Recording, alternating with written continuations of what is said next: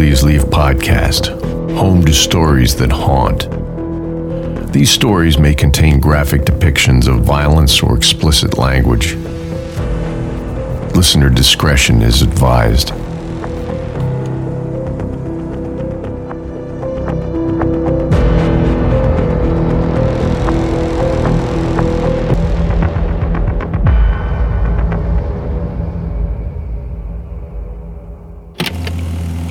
January 2nd, 1991, 1:21 p.m.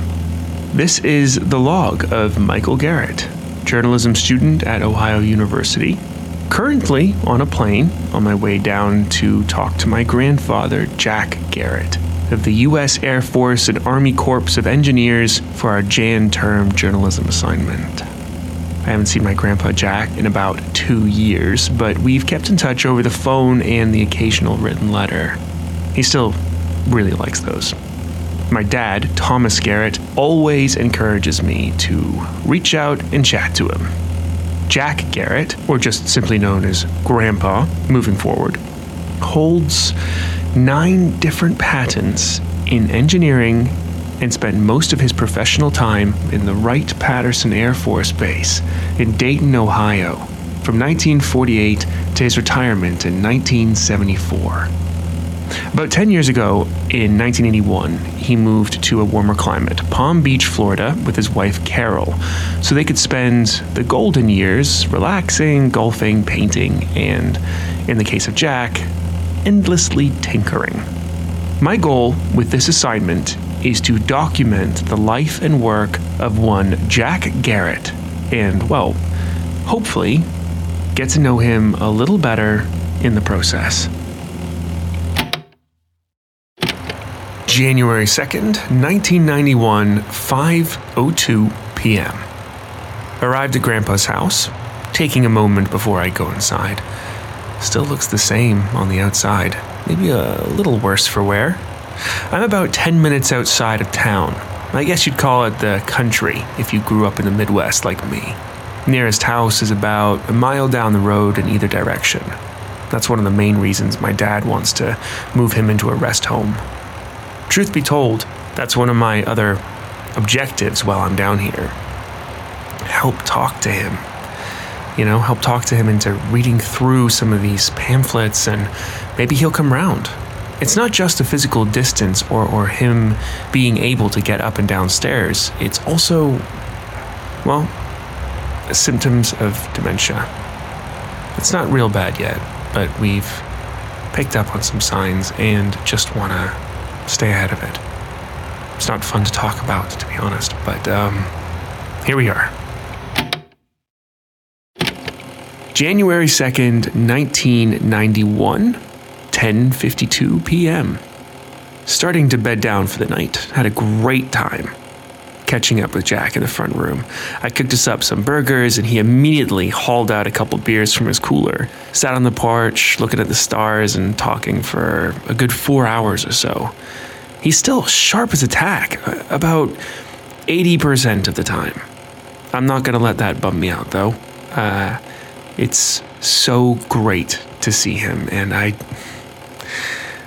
really love the old guy. We didn't talk much at all about my project, preferring to just catch up and talk about the family.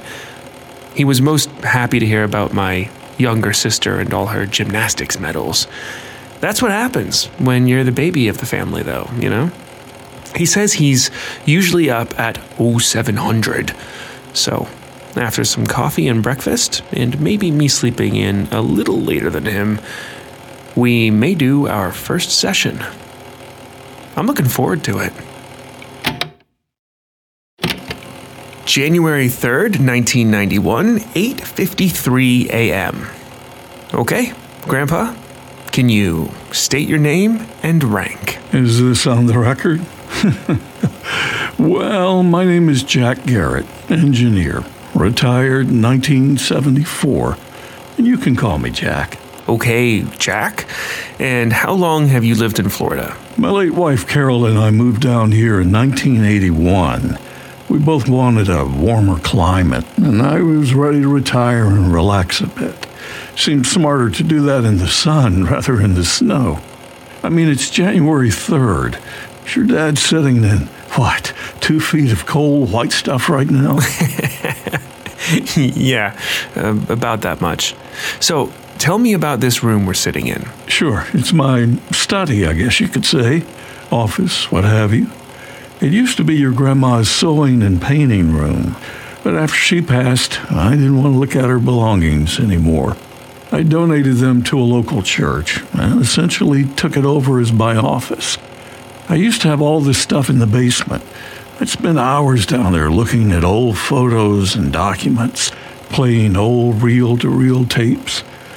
The stairs got harder for me to navigate over the last few years, so with the help of a friend, I hauled some stuff up here and set up shop.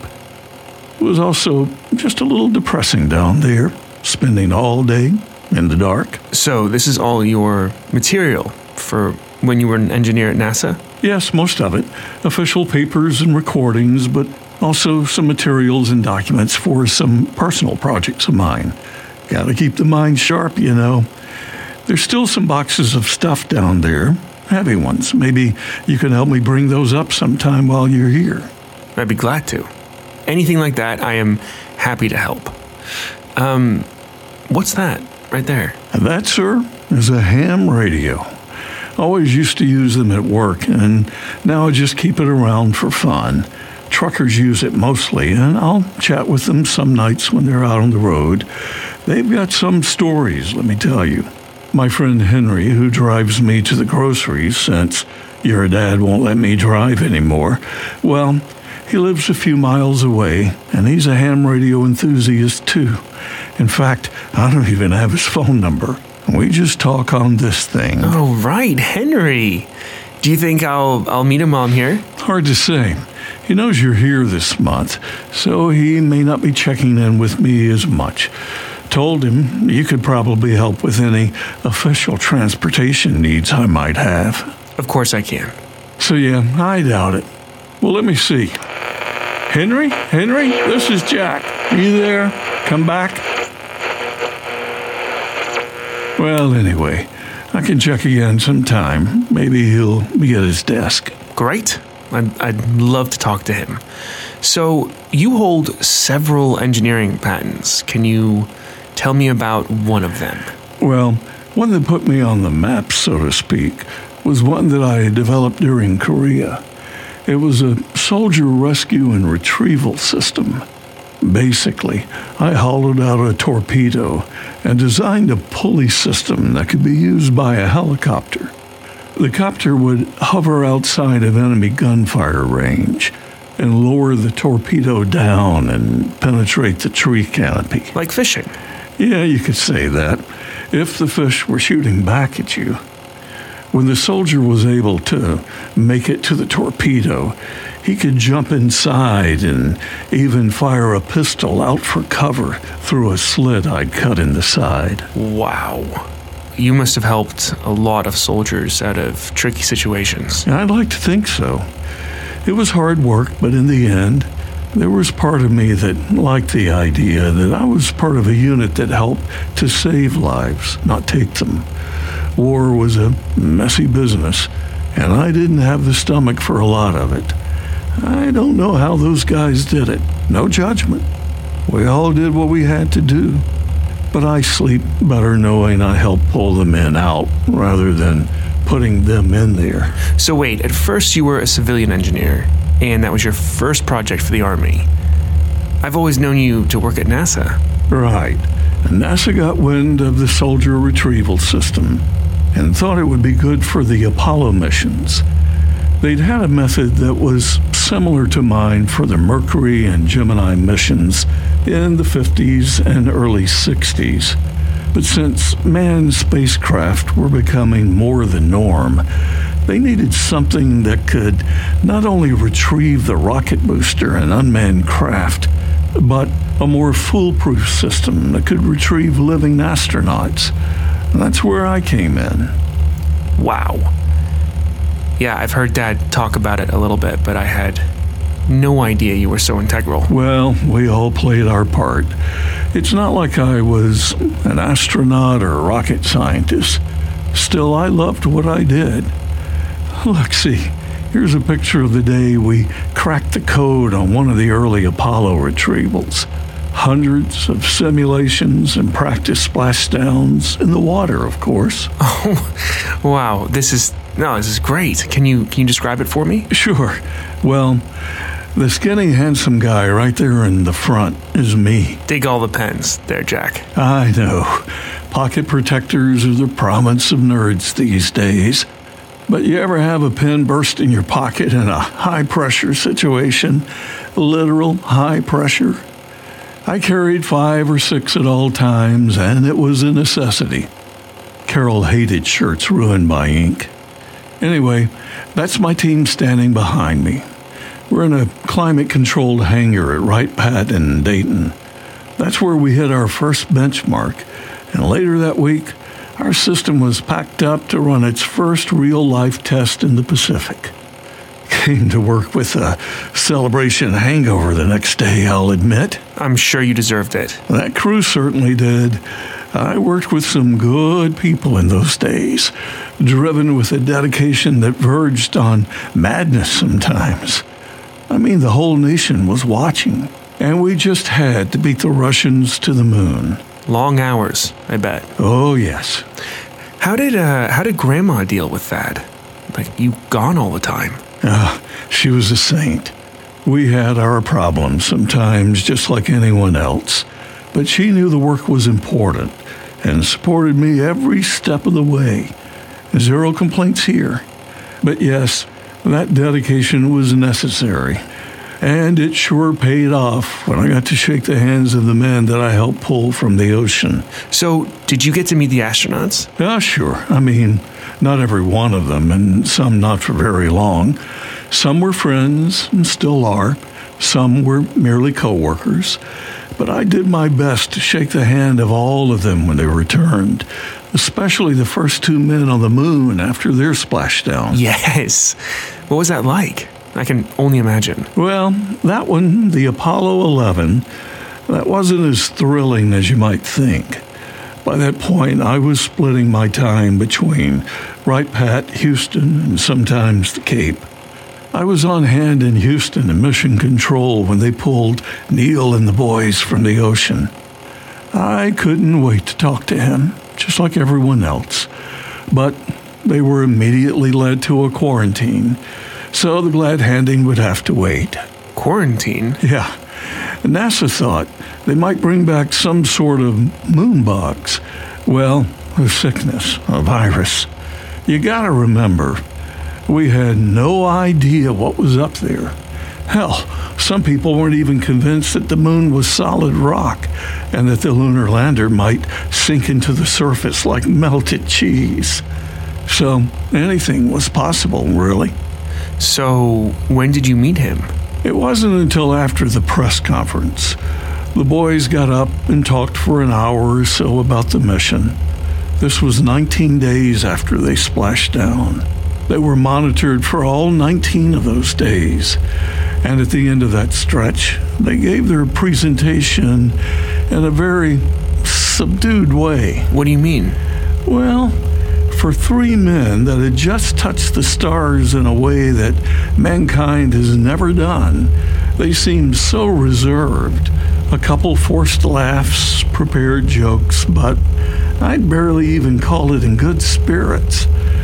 They seemed beaten down almost. Strange. How so? Well, let me show you. I've watched this tape 1,000 times. Let me cue it up. Okay. In this program, which has really been a very short piece of human history, an instant in history, the entire program, it's a beginning of a new age. Neil, how much descent fuel did you have left when you actually shut? You see, they looked shaken, sounding sure of themselves. Well, maybe they were just not ready for prime time. Couldn't it be argued that they were meticulous, calculated, careful? Not exactly actors prepared for public speaking? Of course, but Why so calculated? No, I mean scientific.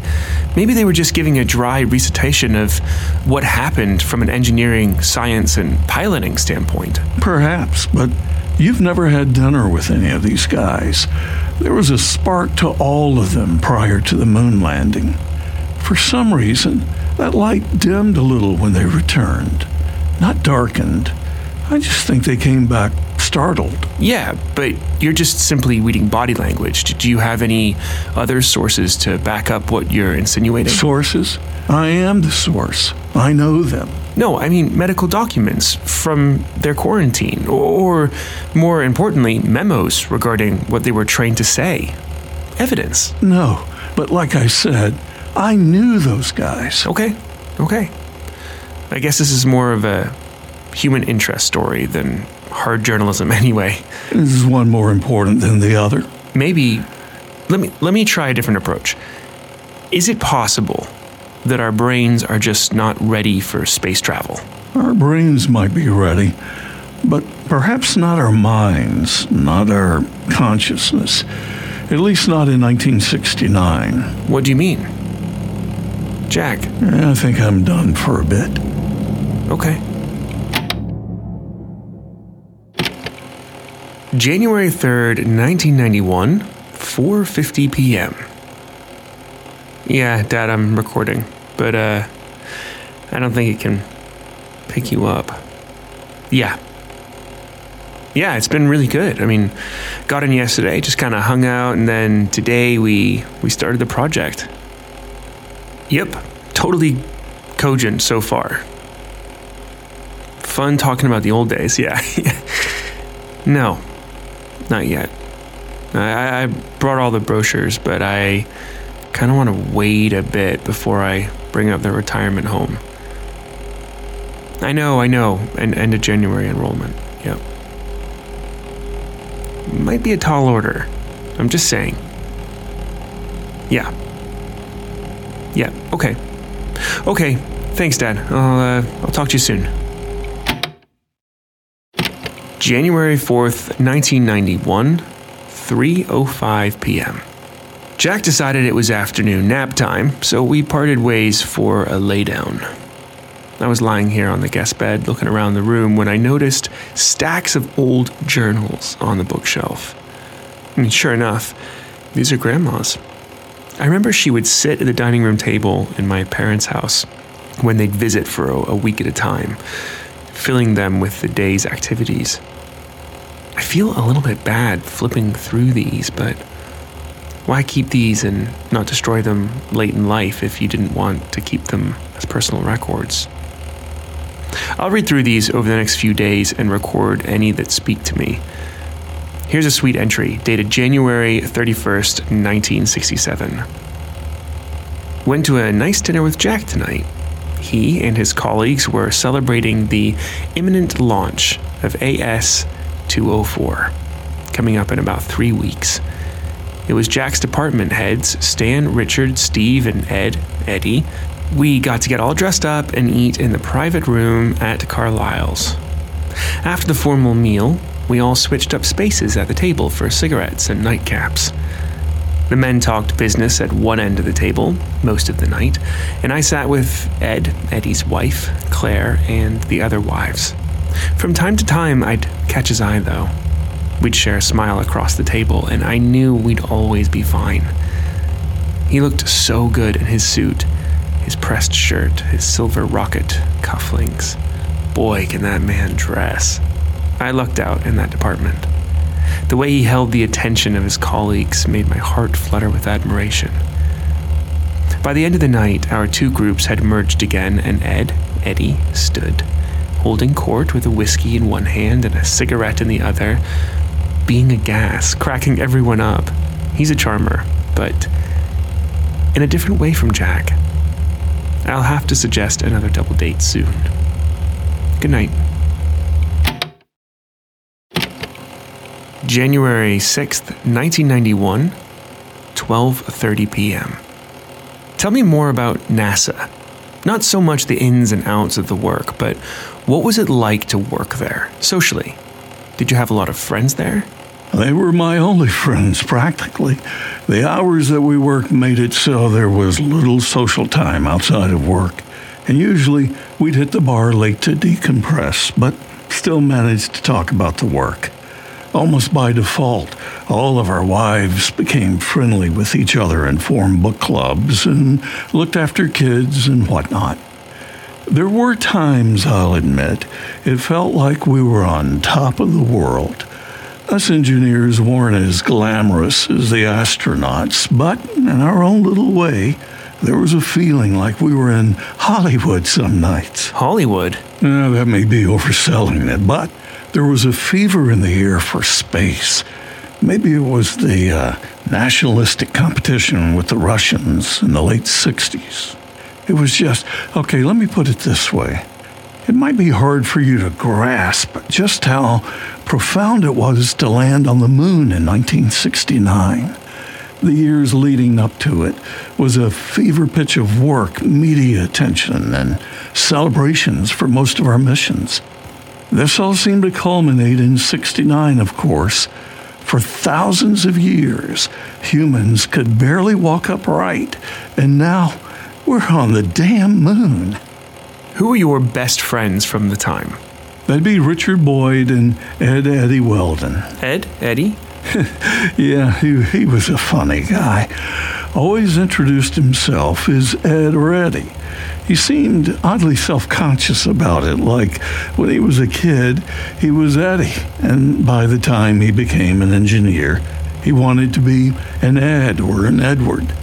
But he still had the personality of an Eddie, if you know what I mean. So when meeting someone new, he'd always say, "I'm Eddie," and it stuck. And he worked with you in the retrieval department? Yes, up until about 68. Then he got moved over to the big job, rockets. We'd worked together for over a decade at that point. But everyone wanted to work in rockets, so when he got the opportunity to take it, I couldn't blame him. Did you still see him around? Oh, sure, just not as often. We'd still try to hit Max's for a beer after work once a week or so. But he seemed to calm down a little. How so? Well, Eddie was always the life of the party. Brilliant man, and could really put away a drink. He kept all the women laughing at the table, sometimes in tears. This is not at all to say that he wasn't brilliant. He was. He just managed to really manage that sweet spot at being focused at the task on hand one moment and taking the piss the next. But when he moved over to the rockets, the jovial side of him slid a little. Maybe it was a renewed focus, maybe it was a pressure to really step up to prove that he was more than just a jokester and had earned his place among the other men and women who were on the cutting edge of known science at the time. Did that fracture the group of friends at all? No, not yet. Like I said, we'd still have barbecues, and he'd still show up on the weekends in that same damn powder blue polo shirt he always wore. He would always ask me how we were doing in retrieval, but when I asked how the work in rockets was going, he'd be evasive, or worse yet, quiet. Eddie was never a quiet man. There was talk that they were developing some incredible new technology over there in rockets, but even plying him with aged scotch, I couldn't get him to spill any beans. He could be 3 sheets on a Saturday night, and if the topic turned to his department, he'd seal up tighter than a drum. Was he still fun at parties? Not the way he used to be. He'd still laugh to a degree, but if he got a little drunk, he'd have more of the 1,000-yard stare about him, and that just doesn't mix well with a 4-family barbecue on a beautiful Saturday afternoon. Interesting. It seems to me it might be more than just applying himself intensely, you know? How do you mean? Well, shouldn't he be happy that he's finally rubbing shoulders with scientists and engineers that he always idolized? Work hard still, yes, of course, but Someone so jovial didn't bask in his success just a little. You'd think so. You really would. But, well, we always knew there was something going on over there in rockets. There were strange rumors at the time. Of what? Of propulsion systems that seemed to be developed more quickly than what could have been expected. Even with the government's top minds working on them? Let's just say that some of us believe that there were materials being used on some of those Apollo missions that were far more advanced than what we had access to at the time, both in the rocket and computing field. January 8th, 1991, 9:08 p.m. Jack kind of clammed up at the end of the last interview. It seemed like he felt like he had said too much or something. I'm not entirely sure what he was getting at.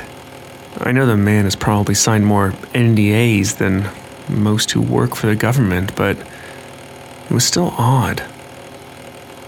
We had lunch this afternoon at his favorite spot, Chuck's Diner, just in town. We kept away from the NASA talk, and I found it was my turn to talk about life in Ohio. I didn't mind. He seemed really happy to be on the listening end of things. But as I was settling the bill, he came out of the men's room, slacks unbuttoned, belt undone, shirt untucked, with a glazed look in his eye. I ran over to help, and it only took a few moments, but all eyes were on us as I fixed him up. He made sure to say bye to Chuck on our way out, though he passed a memorial on the wall that tastefully announced that Chuck of Chuck's Diner had passed 5 years ago.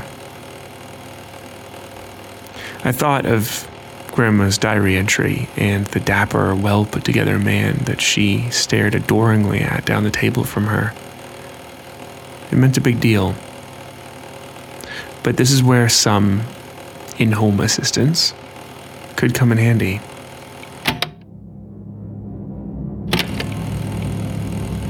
The room. I don't know this room. Half dirt. Concrete wall. Symbols drawn on the wall. Candles all around. I know. Cardboard boxes over there. Who's there? I hear whispers. Whispers in the dark. Hello? I feel someone near. Who are you? Jack? Who's down here with me? I'm in the basement now. I'm waiting. I'm waiting for them. I'm waiting for them. 1, 4, 5, 3, 9. January 9th, 1991, 10 a.m. Okay. Headed down into the basement to get a few things I guess we need for the next interview. Creepy old wooden steps. Check. Dimly lit. Check. Spiderwebs. Check. I could see why he moved his operation upstairs. Just kind of depressing down here. It's a half-finished basement, wood paneling mixed with cement wall. Almost like they stopped halfway through finishing the project. There's an old desk. Wait, 2 old desks, lamps, and about 6 boxes of, well, looks like reel-to-reel tapes, old photos, and documents. Oh! Yeah, yep. Old tapes are heavy. These babies are going up one at a time. Looks like a section of the stone wall near the old desk is marked. There are chalk marks on the stone, but I don't recognize them. Almost looks like mathematical symbols. And on the floor, a lantern on each side where the stone meets more wood paneling. They look deliberately placed, but who knows? There's junk strewn here and there, so I'm not sure if it's in any sort of organized piles, as my mom says. January 9th, 1991, 7:10 p.m. Brought about 6 boxes of stuff up from the basement and delivered to Jack's office. He told me it'd be a few minutes before he was ready because he wanted to go through the boxes himself first. That was about 8 hours ago. Just ordered some takeout and placed it by the door. Knocked a couple times and he's just replied he'd be done and ready soon. So I know he's okay.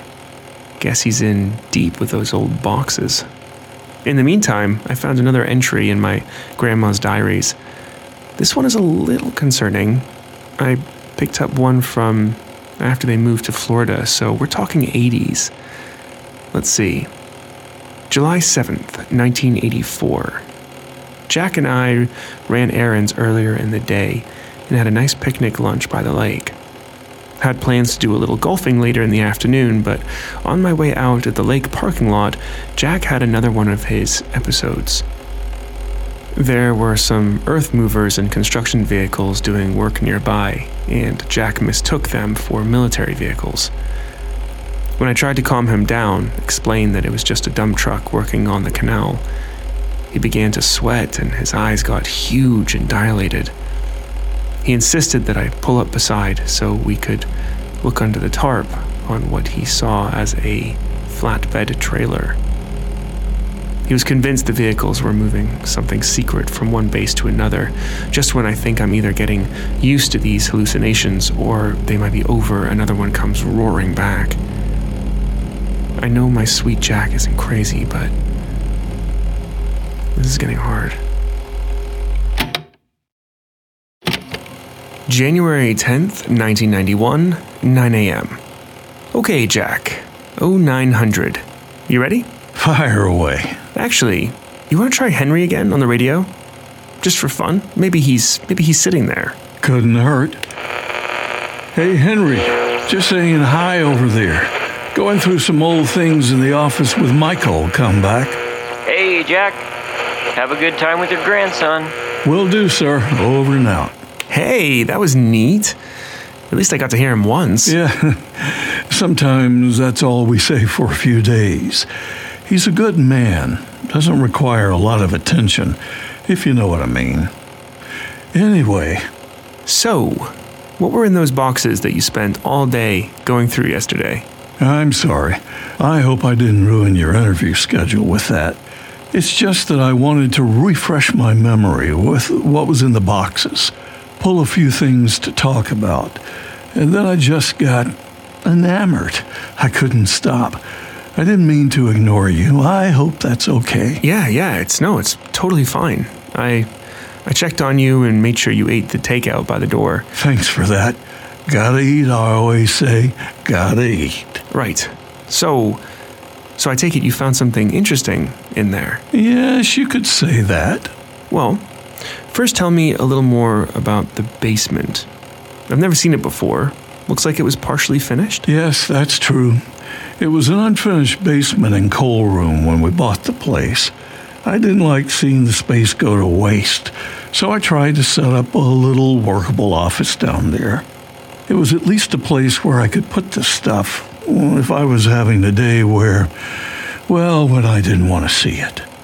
But I was always drawn down there, and I'd spend whole sunny afternoons while Carol was playing golf, doing what retirees should be doing. Just listening to old recordings, rereading old logs I'd kept, looking at photos. I did my best thinking down there. Carol suggested I finish it up, keep putting up the wood paneling, install a bar, a hi-fi stereo, a place where I could have the guys over. You have guys here in Florida? Well, that was part of the lack of motivation. We had a social life, but no one I wanted to allow to see all this stuff in a corner while having a cocktail in the other corner at the newly built bar. So I was half finished, or even a third finished, when Carol started getting sick. So I saw little point in spending my time fully building it out. I definitely didn't want to be down there anymore. So that's when I started hauling things upstairs, as I mentioned a few days ago. I'd go down and root through the boxes if I needed something specific, but never found the time or the muscles to bring the rest upstairs. So thanks for your help yesterday. My pleasure. So what's the first thing you want to show me from this collection?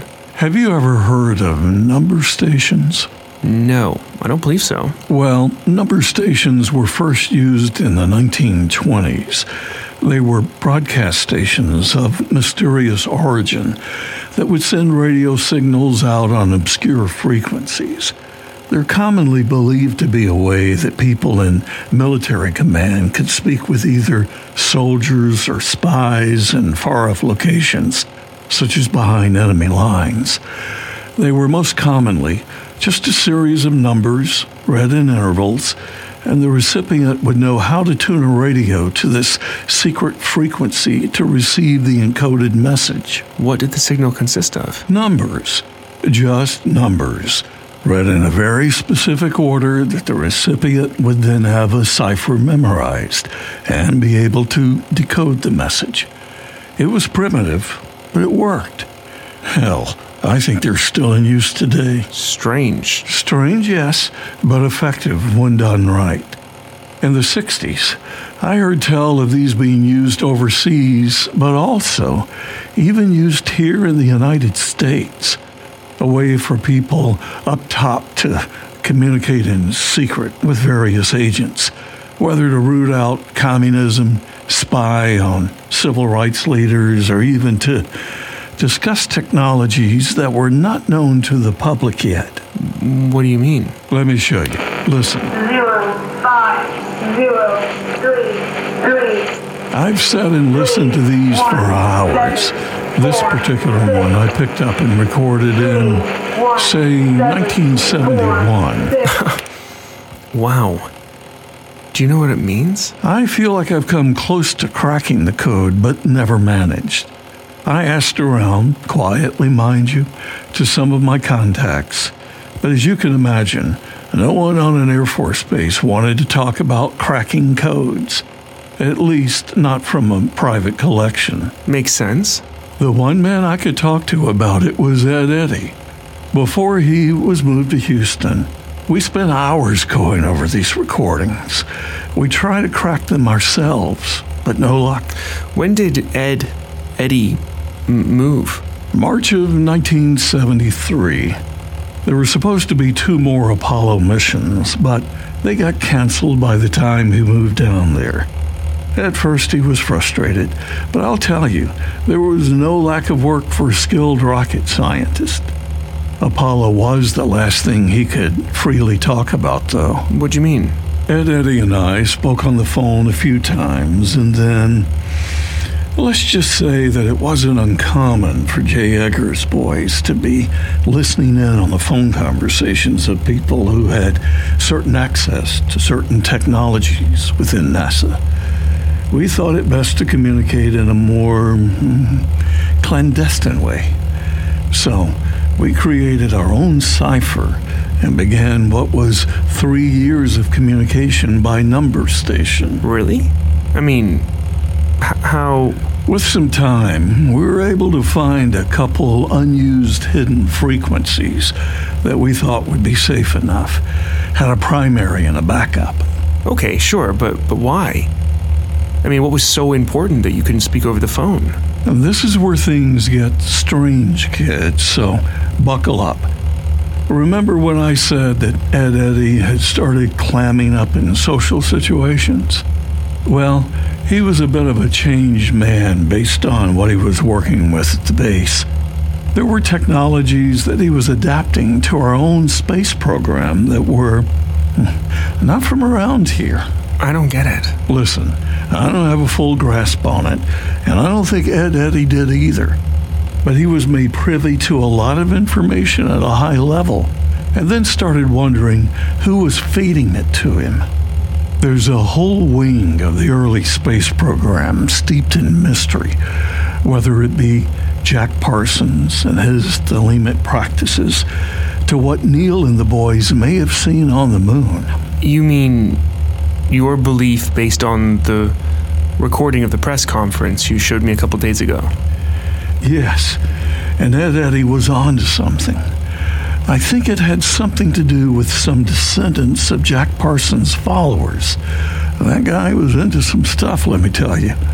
We talked about it over the years, slowly, but only came into a few ideas when, well, I received his last message in June of 1976. You mean, did he pass away? No, he disappeared.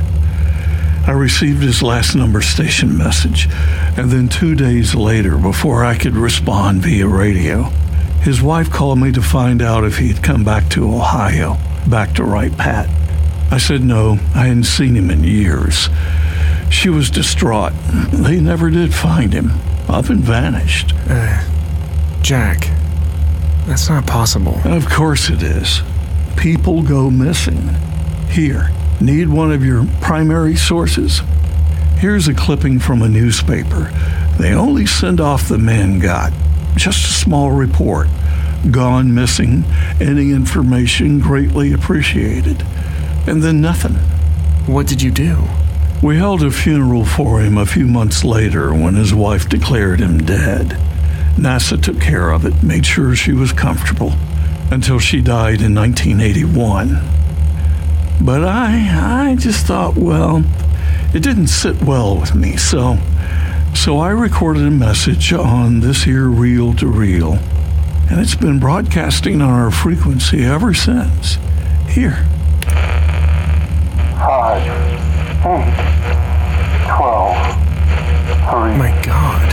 And this has been running for 15 years now. I wonder who's listening out there.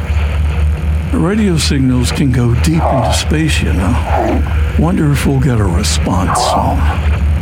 3, 14, 35, 3, 9, 5, 8, 12, 3, 14, 35.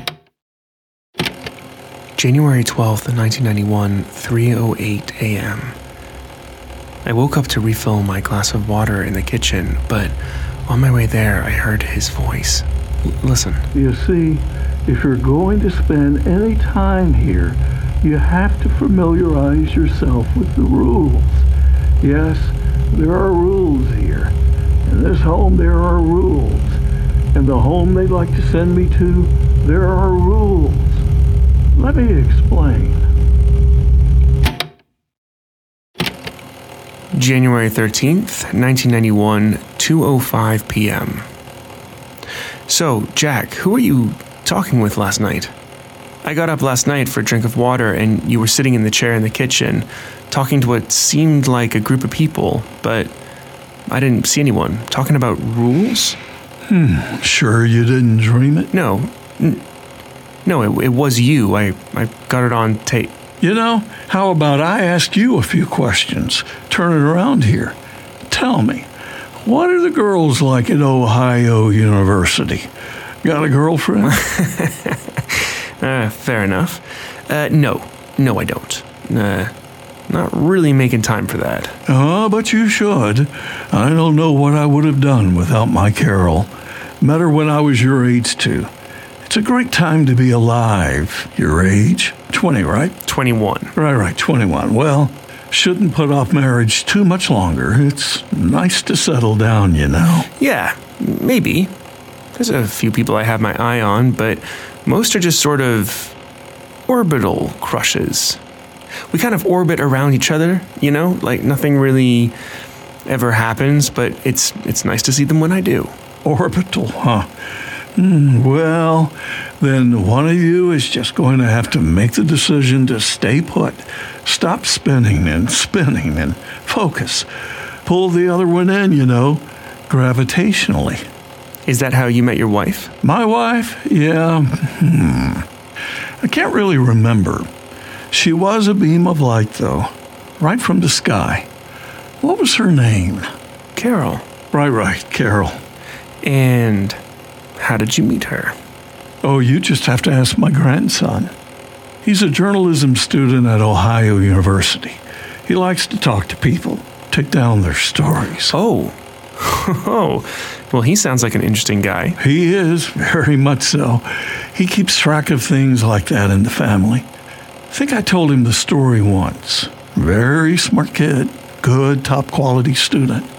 I've told other grandparents that mine are the best in the bunch, I like to say. You know, he's supposed to come visit me soon, actually. Maybe I could put you two in touch. January 13th, 1991, 9:10 p.m. Yeah, Dad, it's going okay, but you're right. He didn't recognize me today. Kind of flipped like a switch. We were just chatting about how he met Grandma, and it was like all of a sudden I wasn't there.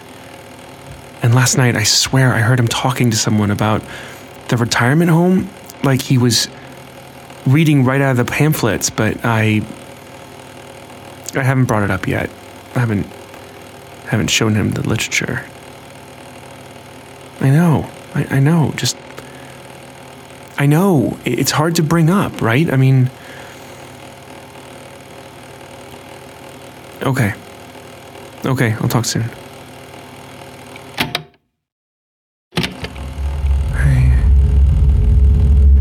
I can't move. I think someone's in my room with me. The door is open. I can't move. They're getting closer.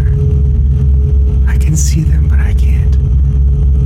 Around my bed, I can't move. I can't move.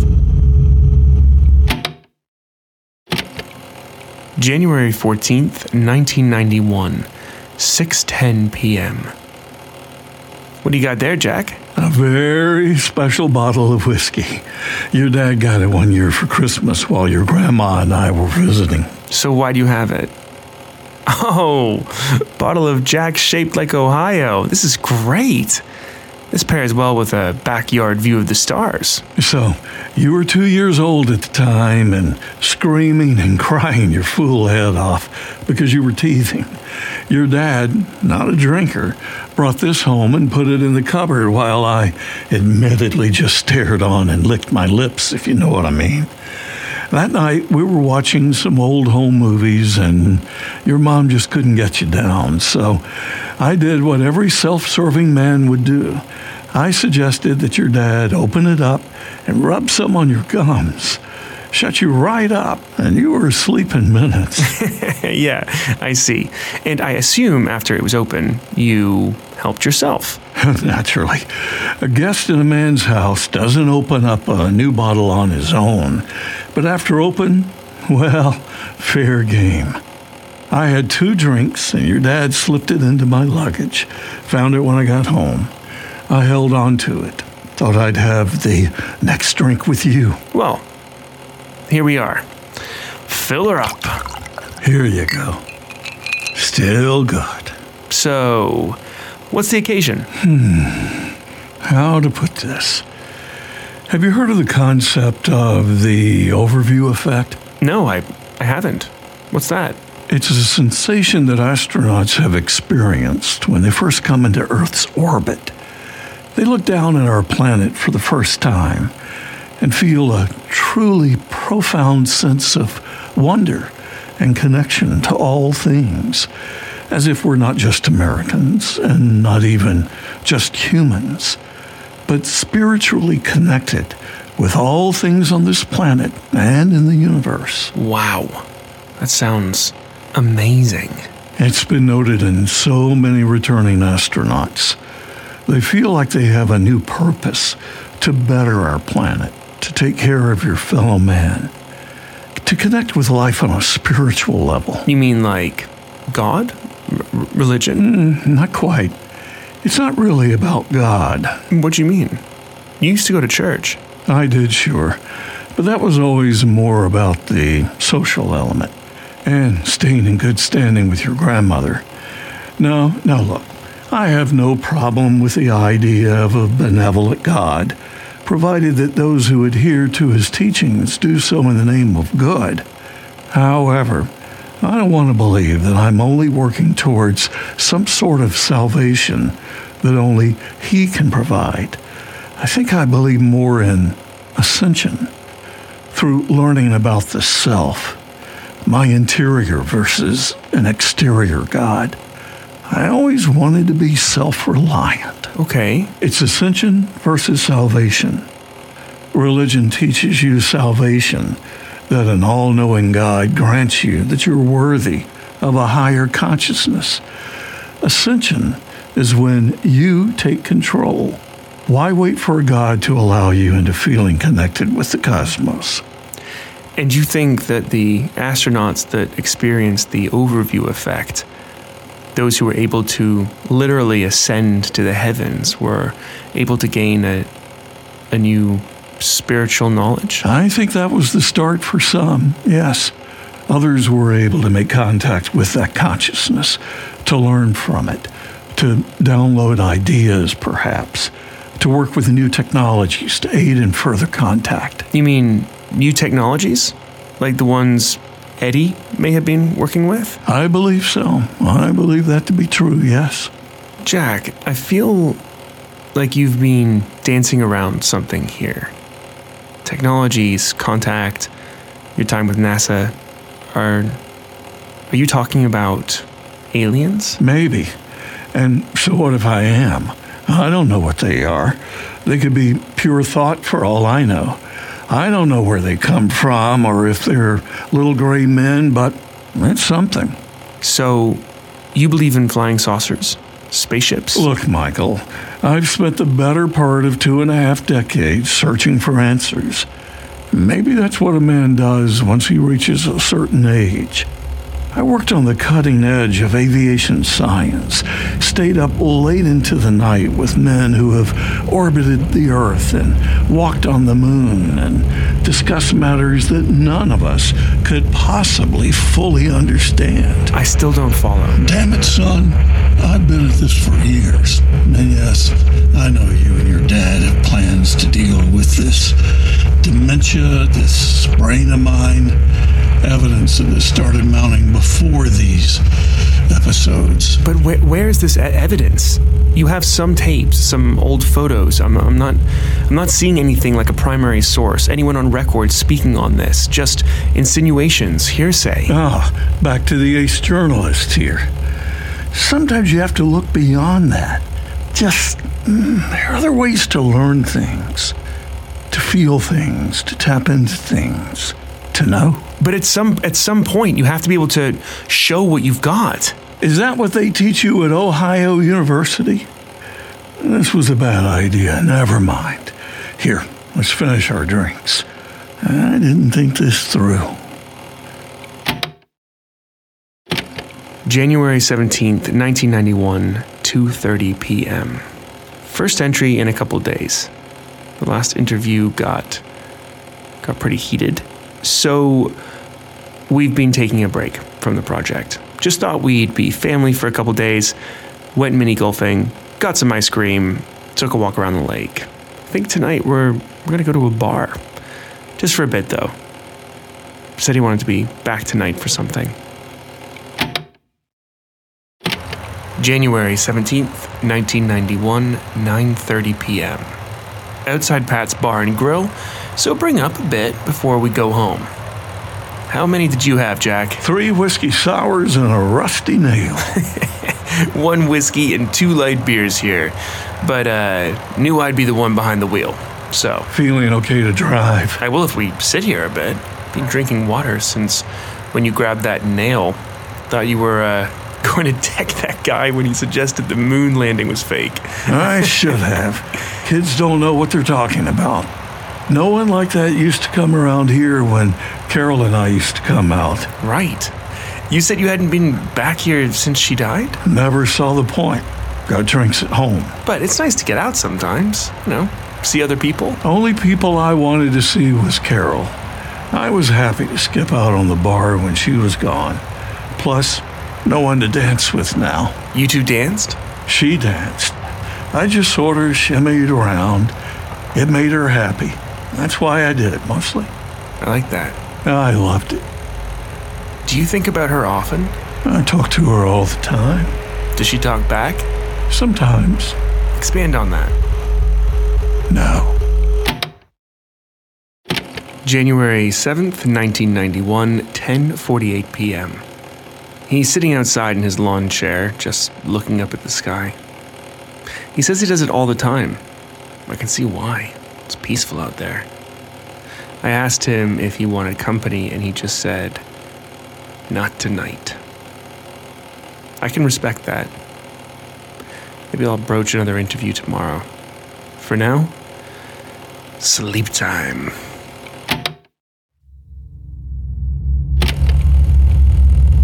I feel like I've been walking for hours.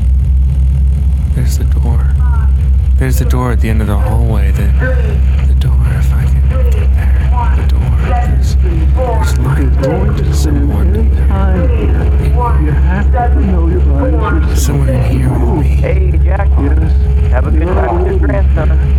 This whole and the whole Have a good time with your grandson. January 18th, 1991, 7:32 a.m.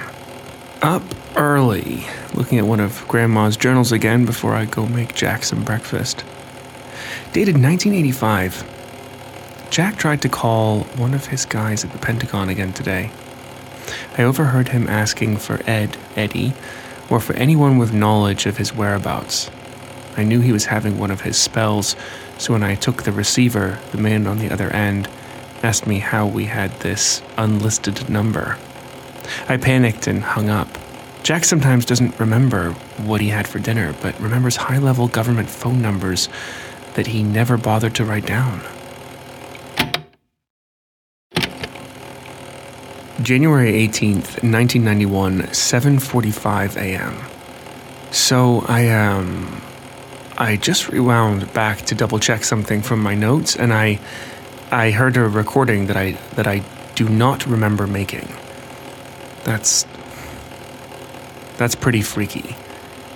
It sounds like I may have been sleepwalking. I haven't done that since I was a kid, but there were other sounds. I can't help but feel uneasy about it. I didn't put a date stamp at the beginning like I always do. I'm gonna have a think on that one. January 18th, 1991, 12:15 p.m. So, Jack's door has been shut all morning. I heard him snoring early on, so I know he's okay. Soon after I knocked, I could hear him weakly say that he was fine, just didn't feel like talking today. I don't get it, but he's a grown-ass man and can sleep in if he wants. Maybe he was sleepwalking a little bit too last night. I'll keep checking. January 18th, 1991, 7:08. Well, I slipped some food in there earlier, and the tray is now on the other side of the door. Nice of him to let me know that he's eating, but still seems like he doesn't want to talk. Me? I've been a little freaked out all day, and I just want to talk to him. I've listened to that recording over and over. I should probably stop. I think I'll just poke around in his study a little and then sleep early. Maybe give Dad a ring. 9-3. Shit. What's his number? 9-3 something? January 19th, 1991, 10:32 a.m. Slept late today. I guess that's a good thing, since I don't know exactly how long I was awake the previous night. Been thinking this morning, though, I'm not sure about half of this stuff. I feel a little guilty writing this up. I mean, come on, aliens, cosmic consciousness, thelemic ritual. I don't want him to be tarnished. This is serious. He's a decorated engineer, a father, a husband. My memories of him are full of love, not government conspiracy. January 18th, 1991, 4:35 p.m. So, tell me, where have you been the last day and a half? In my room, exactly where you left the sandwiches and water. Thank you, by the way. I know that. I mean, it's not like you had a 2-day hangover. I'm just curious why you isolated yourself. Doesn't really matter now. At this point, I mean. I feel great. Do you do that often? Stay in bed for days at a time? It happens sometimes after a particularly close brush with them. With who? With what we were talking about a few nights ago. Them, that presence. All those things that I can't explain to your liking. Did that recorder come in handy? There was something on there I can't explain. Yes. Ah, but something was on there, wasn't there? How did you know? I've been doing this for years now, boy. I know the pattern. And it seems we're getting closer, or at least I'm getting closer. To what? To where I'm trying to go. Look, I know you and your dad want to move me into a home. Let me make you a deal. If you can just give me a few more nights of peace with you here in my home, talking, I'll consider it. I just don't want to think about moving right now. This place is still my castle. Jack, are you stalling for something? No, of course not. I'll consider your facility if you can just hold it off to the end of the month. Just let me be around a few more days. I think Ed Eddie is trying to contact me. I owe it to him to wait. January 19th, 1991, 8:35 p.m. I've been thinking, and I know this sounds accusatory, but just bear with me. Did you agree to this because you thought it would be nice to spend time with me for a school project, or did you really want me to get this story on the record? Let's just say the timing is a happy coincidence. Want another snoot of Ohio whiskey? The timing for what? And sure, fill her up. Just maybe being ready to talk about all of this. On the record, of course. If I may ask, how do you, a decorated engineer, a man of science, square the fact that you are saying on tape, on the record, that you believe in little green men? It's not that I believe in your little green or gray men. It's simply that I firmly believe that throughout all my work as an engineer with NASA, my independent inquiries, that there is something out there that at times is less out there and more all around us here. You can call that aliens, religion, I don't care. I think that we've been able to reach whatever that thing is at different points in time to actually communicate with it. And that ability has escalated over time, especially since the 40s.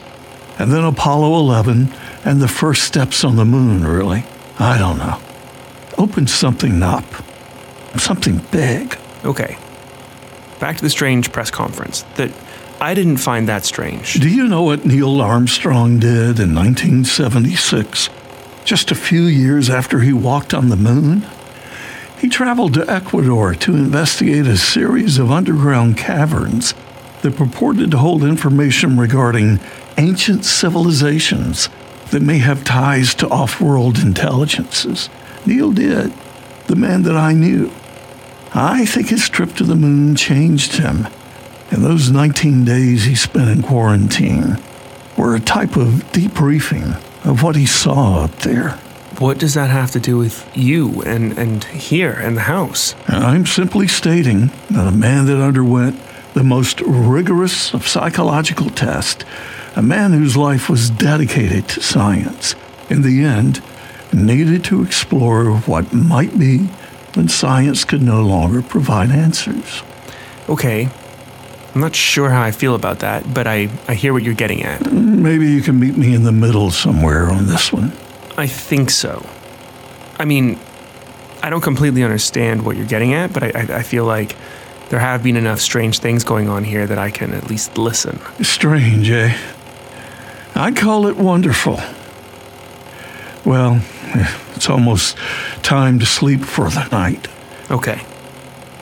Not much left here. Should we kill the bottle? I say we save that last bit for when we part ways.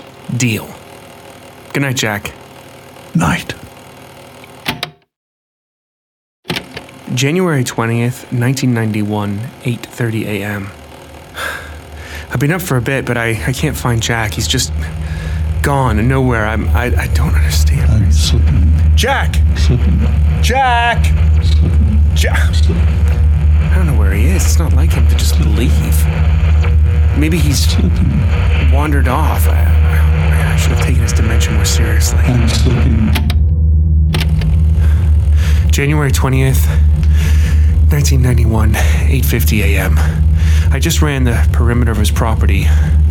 No luck. Maybe I can raise Henry on the radio. It's beautiful. Henry, are you there?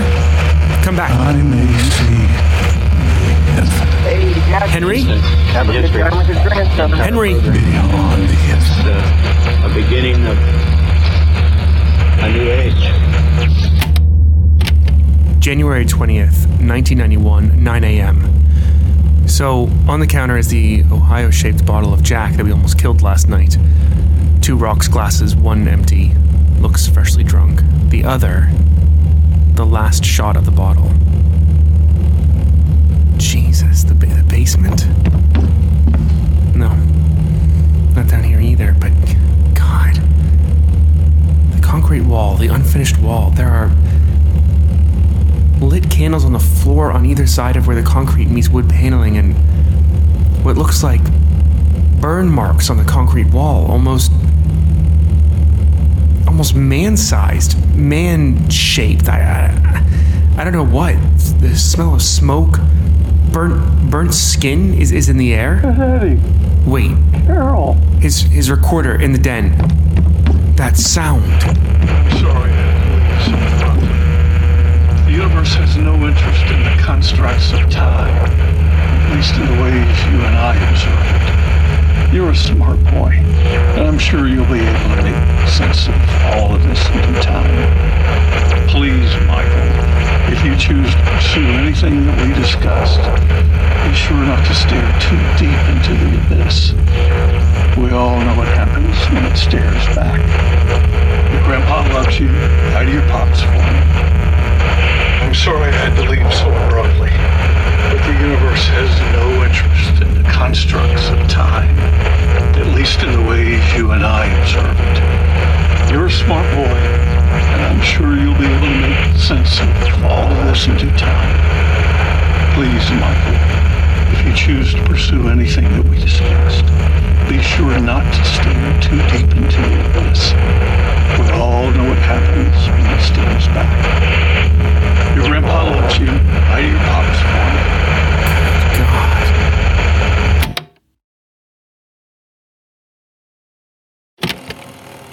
January 20th, 1991, 10 a.m.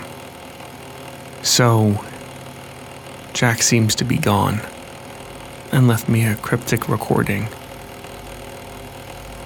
I'll pack up some of the stuff and take it with me. I don't even begin to know how to tell Dad about this. I feel like I need to take all of these tapes and documents back. Maybe Dad could hop on a plane and just come down and help me sort it out. I don't know. I just wanted to learn about my grandfather and his experiences working with NASA. I had no idea he was planning on leaving to wherever he's gone. Maybe I should go through all his recordings first. Well, after I call home, I'll sort this all when I get back to my dorm at Jeez, what school did I go to again?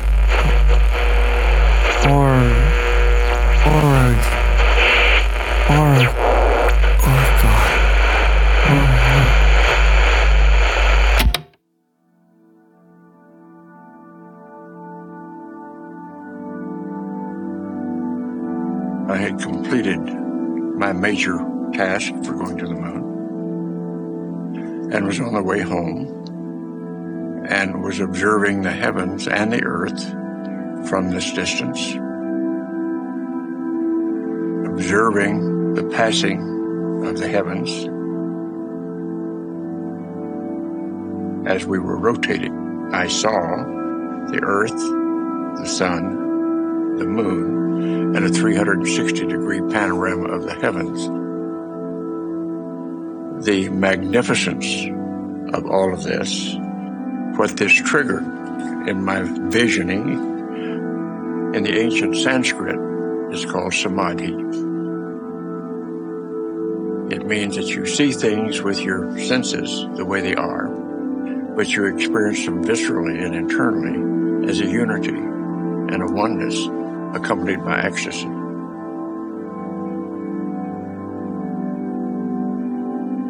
All matter in our universe is created in star systems.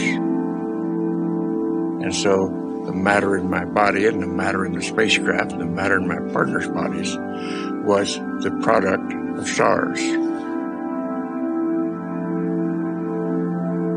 We are stardust.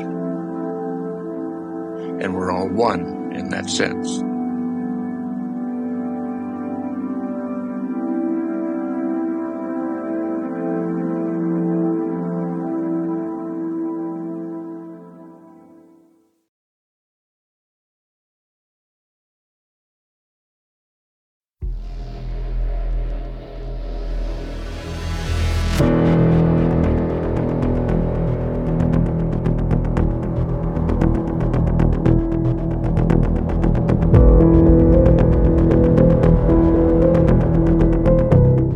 This story was written by James Strayer and narrated by Rick Wimberly and Nicholas Richardson.